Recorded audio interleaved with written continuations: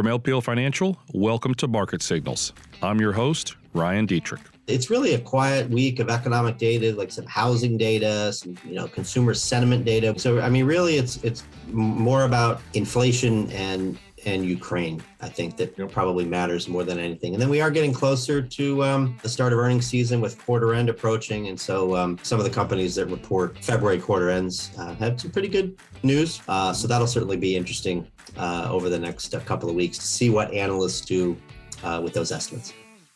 Hey everybody, welcome to the latest edition of the LPL Market Signals podcast with Ryan and Jeff. Jeff, brackets are busted. Stock market is bouncing, historically bouncing. There's a lot of things we want to talk about, but let's just start with that. How's your bracket looking? Did you have St. Peter's by chance in the Sweet 16? I did not. And I doubt too many of us did. What a great story. This is what makes the tournament so much fun. I don't know exactly how often a 15 gets to the 16, but I bet it's like once a decade at most. Yeah. Pretty cool story. It is. And I can't confirm this because I saw it on Twitter, so who knows if it's true or not. But apparently a 5 seed has never won the tournament. Have you ever heard that, Jeff? It seemed like a reliable source. You ever heard that before? Well, I know a lot of 12s beat 5s in the first round, but I had never heard that stat. That's maybe a listener. Yeah, maybe a listener can confirm it, but it's kind of interesting. My boys were telling me that, was it UConn a couple of years ago? It was a fairly low seed that came through to win. Obviously the favorites normally win, but that is what makes March Madness wonderful. Now, Jeff, you are a Kansas Jayhawk fan. We'll put you on the spot. How much further do you think they're going to go? They're going to be close to a double-digit favorite in the next game and the game after that if they keep going. Right. So they're playing really well. I think you got to like their chances. Maybe they're peaking at the right time. They've looked good. Absolutely. As I mentioned, I'm a Xavier fan. We just fired our coach. We hired Sean Miller, who was our old coach. We can talk all day about that, but hopefully Xavier and I can have some fun with you next March with my team where I graduated from in the tournament next year. So, Jeff, let's just get into it this week. Again, the question, or what we titled this is the low end, right? Stocks were at one of the worst starts of the year ever, right? We talked about that a lot on this very podcast. Last week, huge bounce. Is the low end? What does it mean? We're going to talk about that. Also, the Federal Reserve, the Fed finally started to hike rates last week. Market took it in stride, to be honest. So we're going to kind of dive into what potentially is going on there. And literally yesterday, Jerome Powell was in front of some people and said some things. They got yields moving even higher. So a little cherry on top really to that discussion, what he just said yesterday on Monday. Then we're going to talk about bonds, right? The impact that the higher yields are having. Bonds have had they had a rough last year, 2021, very rough 2022. One of the top questions we've been hearing from our nearly 20,000 LPL advisors is, what should I do about whoa, I get so excited talking about it. What should I do about my bonds? Should we even have bonds? So we're going to have a timely discussion, I think we'll say, on that front. But Jeff, high level, last week the S&P was up over 6%, the best week since March 2020 and the election, U.S. election, which obviously kicked off a pretty good time period. I'll have one more quote and then I'll get your take, Jeff. When you look at previous weeks that gained at least 5%, I went back to March 2009. There were 12 of them, right? A month later, the S&P's higher, 11 out of 12, up about 5% on average. So a blast of strength, near term at least, can continue. And also we've got March and April, which are two historically strong months. So the calendar is playing some favorites here. Jeff, do you think the S&P just bottomed for the year? I'm going to ask you a real easy question here to start off. Yeah, I think after the sell-off in February, now I think it's probably better than a coin flip that we have bottomed. A lot depends on what we get in Ukraine, and certainly the Fed could surprise us again. Just when we thought we're not going to get surprised by more hawkishness, they surprised us again yesterday, right? So, maybe the market has adjusted to the Fed and to the high inflationary environment, but you just don't know for sure. So I'll say maybe a 70% chance that the closing low is in, but certainly we don't have a crystal ball. It's really hard to say. But what we do have confidence in is that at the end of the year or a year out, we'll be higher. The fundamentals to us just look too good for this to be a down year. Absolutely. If anyone's listened to this long enough, they know my crystal ball is broken as it pertains to sports. So sorry, Gonzaga, every time. So that crystal ball is broken. But I'm in the camp too. I think that might have been it. I think those very well could have been the lows. The thing that gets me, I love looking at seasonality. March 2003, March 2009, March 2020, major market lows after some very vicious bear markets and rough starts to a year. March of 2000, of course, was the major peak when the NASDAQ got up over 5,000. So for whatever reason, March has been a month that we've seen some changes in trend, and potentially we could have another one. Now on the screen right now, we are sharing a blog I shared yesterday on lplresearch.com. Just takes a look at kind of what happens the first 50 days, right? Really bad starts to the year. So the 50th day, trading day this year was the Ides of March 15th. S&P was down more than 10% for the year. Sixth worst start to a year ever. That's the bad news. The good news, when you look at the previous 5 times that the year started off worse by the 50th day, the rest of the year was higher over 30% on average, with some just spectacular gains. In 2009 and 2020, recent years up 48% and nearly 39% the rest of the year. Now, yes, 2001 is in there. Returns were lower. That was a recession. We've talked a lot. We don't really see a recession this year. The odds of a recession in 2023, they're higher after everything that's happened, but just kind of the take that, who knows? We're not saying there's going to be a 40% bounce in stocks here, but we think, potentially, if you look at history, there could be a positive. One more quick one here, and I shared this on Twitter last week, and I think it might have been the most retweeted and liked tweet I've ever done. So people caught on to this one. The S&P had 4 consecutive days of at least a 1% gain last week: Tuesday, Wednesday, Thursday, and Friday.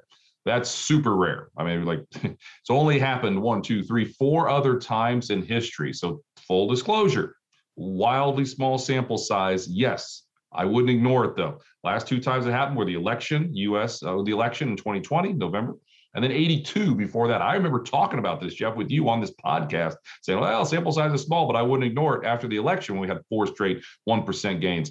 Future return a month, 12 months later, up over 20% every time, up over 28% on average a year after a 1% move 4 days in a row, like we just saw. So, Jeff, I've talked a ton. Let's talk about the idea, Jeff. I'll hand it to you here. The idea of a buying thrust. They kind of happen more at the beginning of a bull move, not the middle or the end. You want to kind of take with that and run with it, or anything else you want to talk about? Yeah, the market's like the analogy of a beach ball underwater. That's right. You just need that one. Even though trigger. I hate the beach. I hate the beach, Jeff. Maybe I don't know. Anyway, I talk about it though. Yeah. How can you hate the beach? Everybody likes the beach.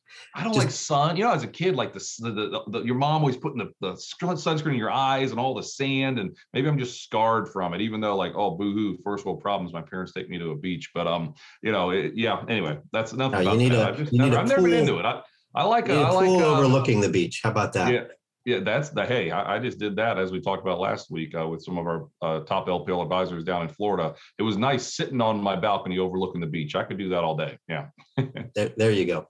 I knew we'd find it. So yeah, coiled spring, prospects for a potential ceasefire in Ukraine, maybe the market sniffing out that, the Fed's 6 or 7 rate hikes are priced in, and that's about as much as we're going to get. You certainly need the market to get confident that inflation is not going to go higher than what is currently anticipated. We think in the second half of the year we'll start to move lower, and so that market can sniff that out and look forward. So all of these things, they're not convincing triggers yet, but they have helped markets move off of the bottom, and it makes sense that you get these big moves or series of big moves when pessimism is highest, right? The sentiment has been very, very negative. This is why you hear markets climb a wall of worry, right? You build this huge wall of worry, and we certainly have a lot to worry about right now. Stocks go down, get cheaper. Then once that, the bricks start to come out of that wall, that's when you get these big moves. Yeah, I've used the quote before, but I love it, right? General Patton said, if everyone's thinking alike, somebody isn't thinking. 2 weeks ago, sentiment was off the charts bearish. We talked about it on this podcast, saying, listen, there's a lot of people that are thinking things are bad, and they are. That opens the door for a rally, and boom, then you have one of the greatest weekly rallies we've seen in a long, long time. A couple interesting things on the economy for me. then we'll kind of move forward, Jeff, and talk about birthdays in the house. Just recently, the New York Fed, I've never heard of this one, but it's by the New York Fed, the Global Supply Chain, see if I can remember writing, Global Supply Chain Pressure Index, right? Looking at supply chains around the globe.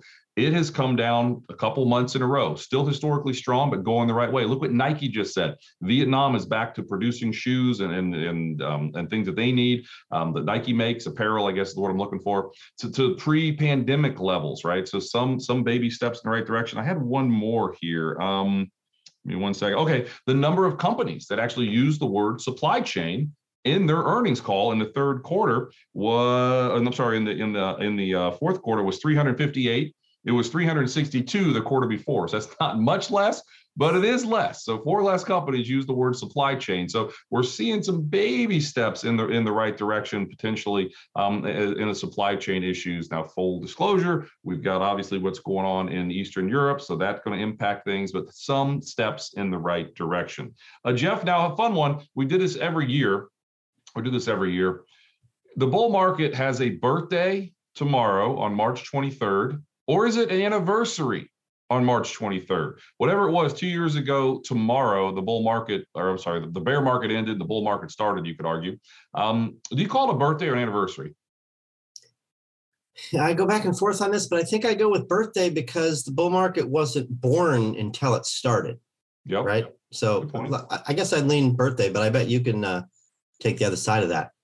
Yeah, I sometimes take the other side just because it's fun to do on a podcast, but I tend to agree with you. I like birthdays just sound, good thing is my wife never listens to this, so I'll just say it. Birthdays sound a little more fun than anniversaries. Maybe it's just me. I don't know.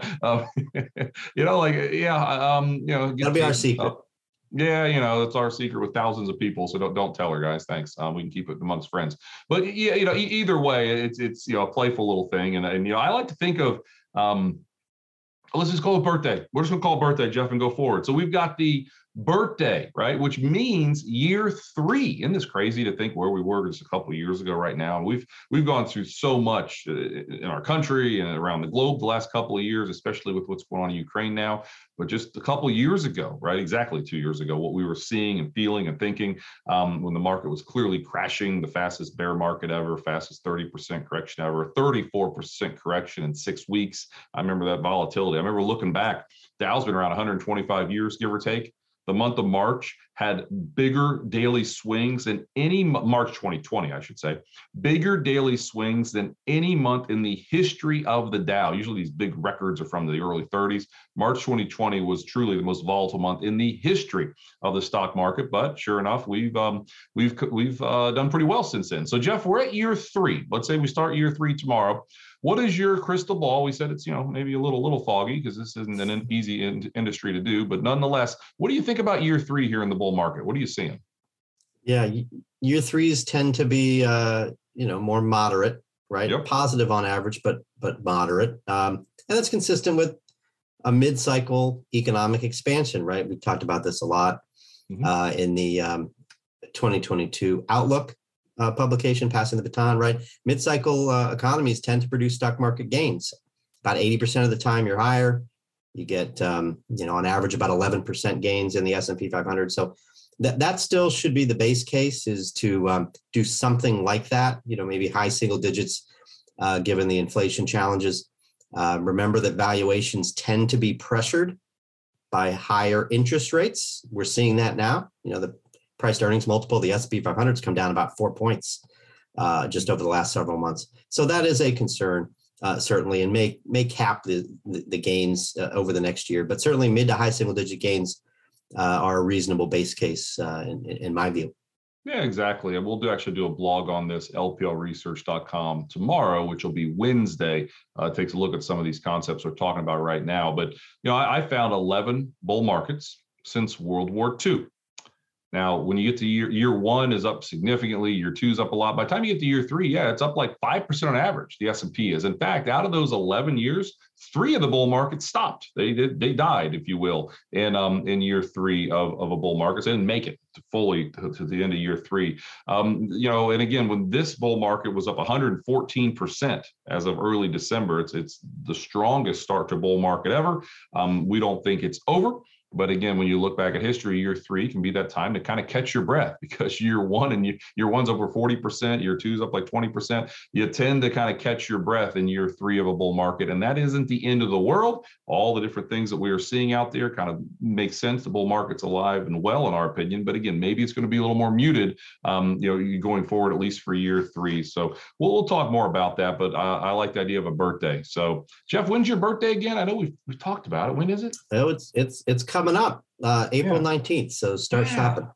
Okay, April 19th. So just right close to tax day. Tax day is what, April 17 this year, I think, or maybe it's April 18. Whatever it is. Anyway, yeah. So well, happy. So you're what, 32 or 33, something like that? Yeah, I'm somewhere in there.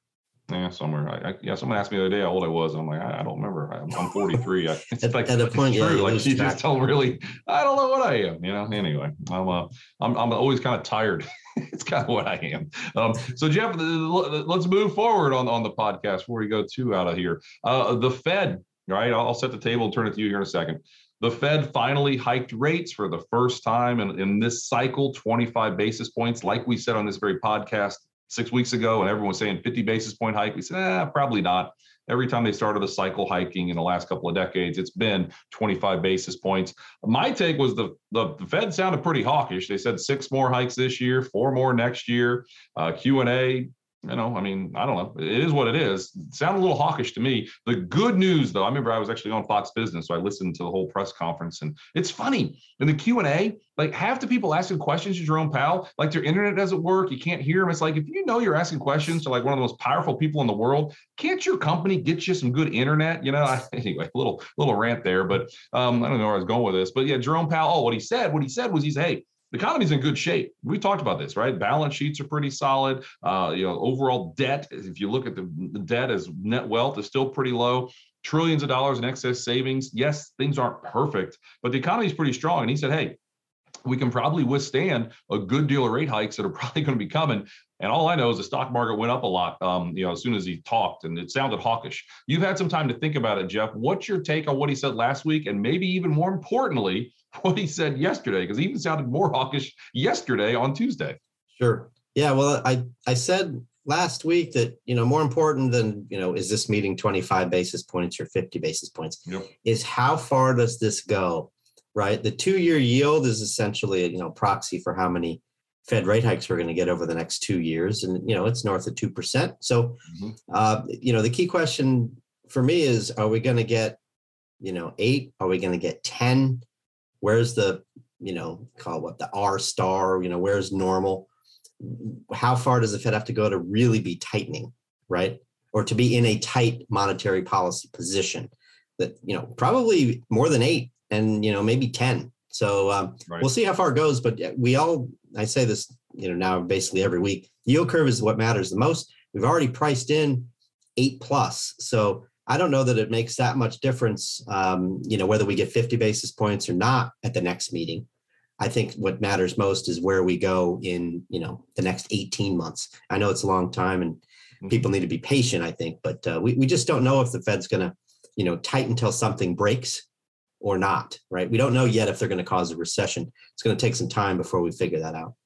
Yeah, that's the obvious worry, right? Now, what Jerome Powell said, at least on Wednesday, if you listen to the Q&A, he sure said the economy looked pretty strong and he didn't see a recession taking place anytime soon, but that's the question. On the YouTube channel, we are sharing the Fed dot plots. I'll be honest, I do this for a living. I look at it, I can't understand what's on there, but I do know that the talk, Jeff, on last Thursday was 6 hikes. What I saw this morning was we're looking at potentially 8 hikes this year, which means some of them are going to be 50 basis point hikes, right? Goldman, our friends at Goldman came out just yesterday and said, hey, the next two meetings, which I believe are May and June, are now 50 basis point hikes. Because again, Jerome Powell at this conference he was at yesterday kind of implied, 50 is really on the table. Well, what's your take on 50 now?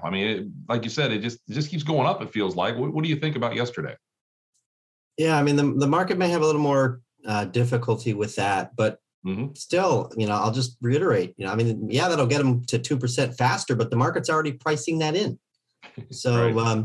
it's really the hikes beyond 2% that I think are worrisome. And, frankly, I mean, people are a little bit nervous about the 10-year yield, and we can talk more about bonds in a minute, but, Hmm. the 10-year yield is north of 230 now. We don't like paying more to borrow, right? And we don't like the fact that stock valuations tend to go down as rates rise. But what's good here is it reduces the chances that we invert the yield curve after 8 hikes, right? Maybe we can get 10 hikes. That 10-year yield is probably going to continue to go higher over the next 18 months. So sure, it'll maybe get us to the point where the Fed really has a tough decision faster, but it's just too hard to predict right now what's going to be happening a year from now. So I think the recession fears are just premature at this point. Absolutely. As a Bengal fan, I think in 1 year I'll say the Bengals offensive line's better. We signed some offensive linemen. How'd your Chiefs do in free agency, by the way? Anything happen? They added Juju, the receiver from the Steelers. So that I think is a good addition, but otherwise just small moves. Hopefully they make a splash again with a pass rusher. Yeah. That's funny because he loves TikTok and taking videos. And last I checked, your quarterback's brother does too. So they probably can make some good videos. Anyway, I pointed this out before. 2004, 5, and 6. The Fed hiked rates 17 times. I mean, just an incredible number. And you look back, when what happened then? Economy did all right. S&P gained every single year. Did it gain by a ton in those 3 years? No, it did not, but it was still green 3 years in a row with 17 rate hikes. So again, we've been here before. You say this time is different, right? The four most dangerous words: 40-year inflation, war in Eastern Europe. Yeah, this time does feel a little different. We're clearly watching these things very closely. Lawrence Gillum, our Fed whisperer and fixed income strategist on the team, is watching it every single day. And again, we're optimistic that we're not going to see this inversion. And again, maybe Jeff, let's go forward. We could, because we're kind of talking about this. Let's just go forward now. Let's talk about bonds, right? This is related because what's going on in the bond market with yields and yield curves, it is impacting the bond market. Bonds are having like the worst start to year, I believe, since 1980, on top of one of their worst years last year. If you just look at the Barclays Ag, your average bond fund, it was negative since 1976. Barclays Ag's only been down for the year 4 times. Last year was one of them. Never been down 2 years in a row. Honestly, with the start we've had with bonds, it very well could be a 2 years in a row negative for bonds. But Jeff, one of the top questions we've received continually is, wow, this is, this isn't, it's not comfortable. It's been very, very rough for fixed income investors. It hasn't provided a ton of diversity with stocks also going down. Why should someone stick with fixed income, Jeff, in their portfolio? Full disclosure, you are an equity strategist, but sell me on it. Yeah, well, I've been reading what Lawrence has been writing, and yep. I believe him. It's important to remember that, bonds kind of work like stock, where when they sell off, they get cheaper. And when they're cheaper, they're more attractive, right? Yeah. And so that's what we're seeing now. The best predictor of a bond's return over the long term is its starting yield. So, it wasn't that long ago when the 10-year yield was under 10%, under 1%. Yep. Right. It's 230 plus now. So that is a much more attractive starting yield. So I think that's a really important point. Another really important point to keep in mind is that it's really just paper losses, right? I mean, you're still going to get your principal back on a treasury. You're still getting your coupons on a treasury. Right? Maybe it's not 100% risk-free, but it's pretty darn risk-free. Mm-hmm. So people also need to keep that in mind. It's credit risk that impairs the value of a bond, right? Permanently, because you don't get your principal back potentially, right? That doesn't really happen. That's not really happening right now, right? There's really very low credit risk. Corporate America is doing great. Mm-hmm. I can't wait till we get to earnings season and talk about just how amazing of a job Corporate America is doing managing in a tough environment. Companies are in great shape. Credit risk is still very, very minimal. And, that means you're going to get your money back on the bond. So we still like keeping them for defense. And, just keep in mind sort of those key sort of characteristics of bonds. It's probably going to get better. Well, the last point, Ryan, bonds, just like stocks, bounce back really strongly from losses. That's a point Lawrence made in the weekly market commentary for this week. Yeah, absolutely. I mean, things don't always go up, they don't always go down, but we still think it makes sense for investors to have some fixed income exposure with bonds.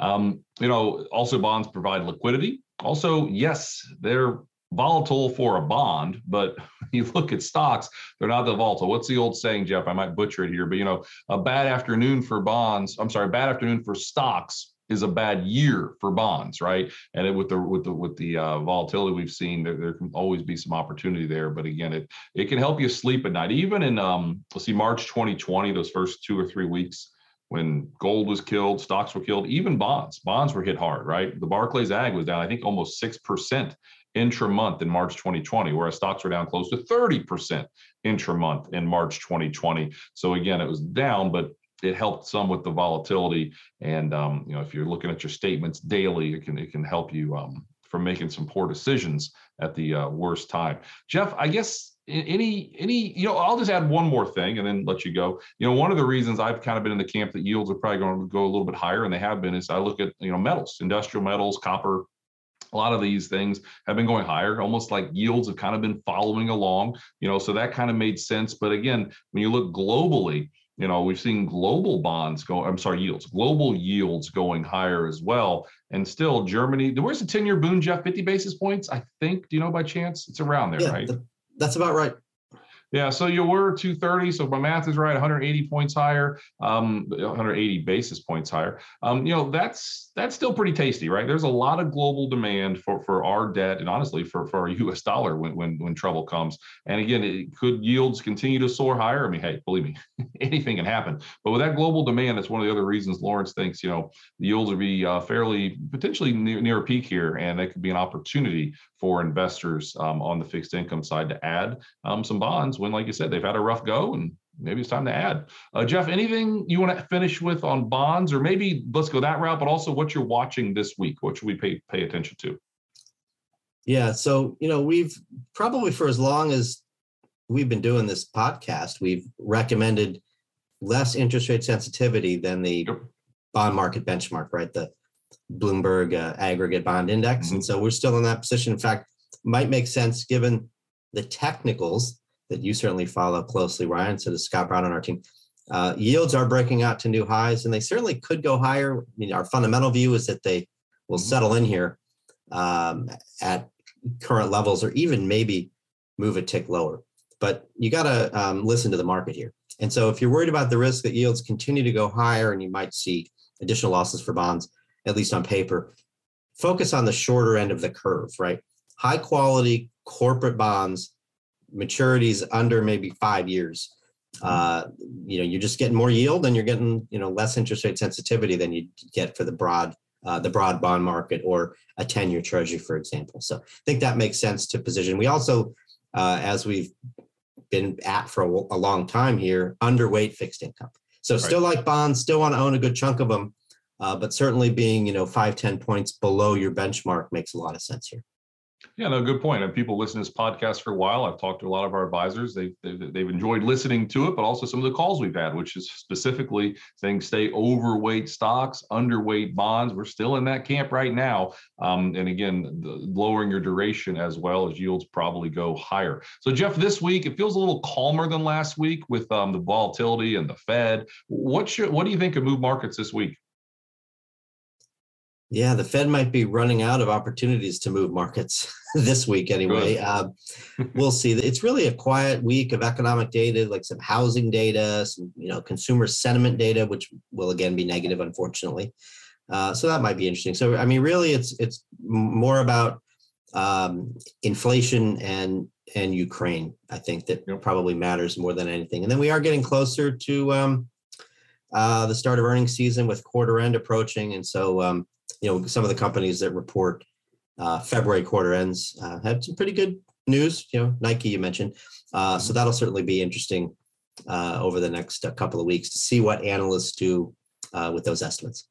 No, absolutely. I mean, we're going to continue to talk about it, right? Next week, we'll do our next latest edition of the LPL Market Signals podcast.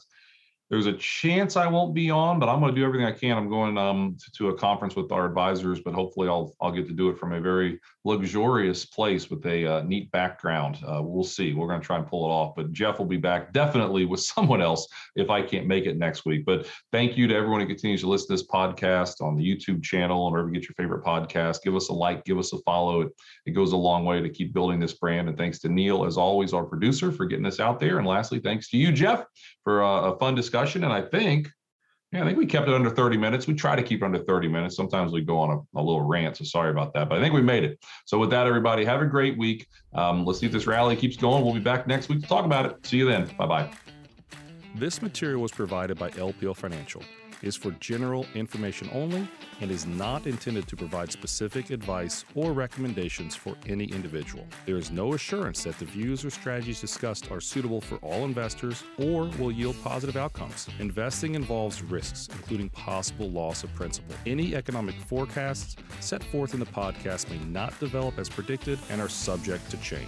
References to markets, asset classes, and sectors are generally regarding the corresponding market index. All indexes are unmanaged and cannot be invested into directly. Index performance is not indicative of the performance of any investment. All performance reference is historical and it's no guarantee of future results. All information referenced in the podcast is believed to be from reliable sources. However, we make no representation as to its completeness or accuracy. Securities and advisory services offered through LPL Financial, a registered investment advisor and broker-dealer. Member FINRA and SIPC. Insurance products are offered through LPL or its licensed affiliates. To the extent you are receiving investment advice from a separately registered investment advisor that is not an LPL affiliate, please note LPL makes no representation with respect to such entity. If your financial professional is located at a bank or credit union, please note that the bank or credit union is not registered as a broker-dealer or investment advisor. These products and services are being offered through LPL or its affiliates,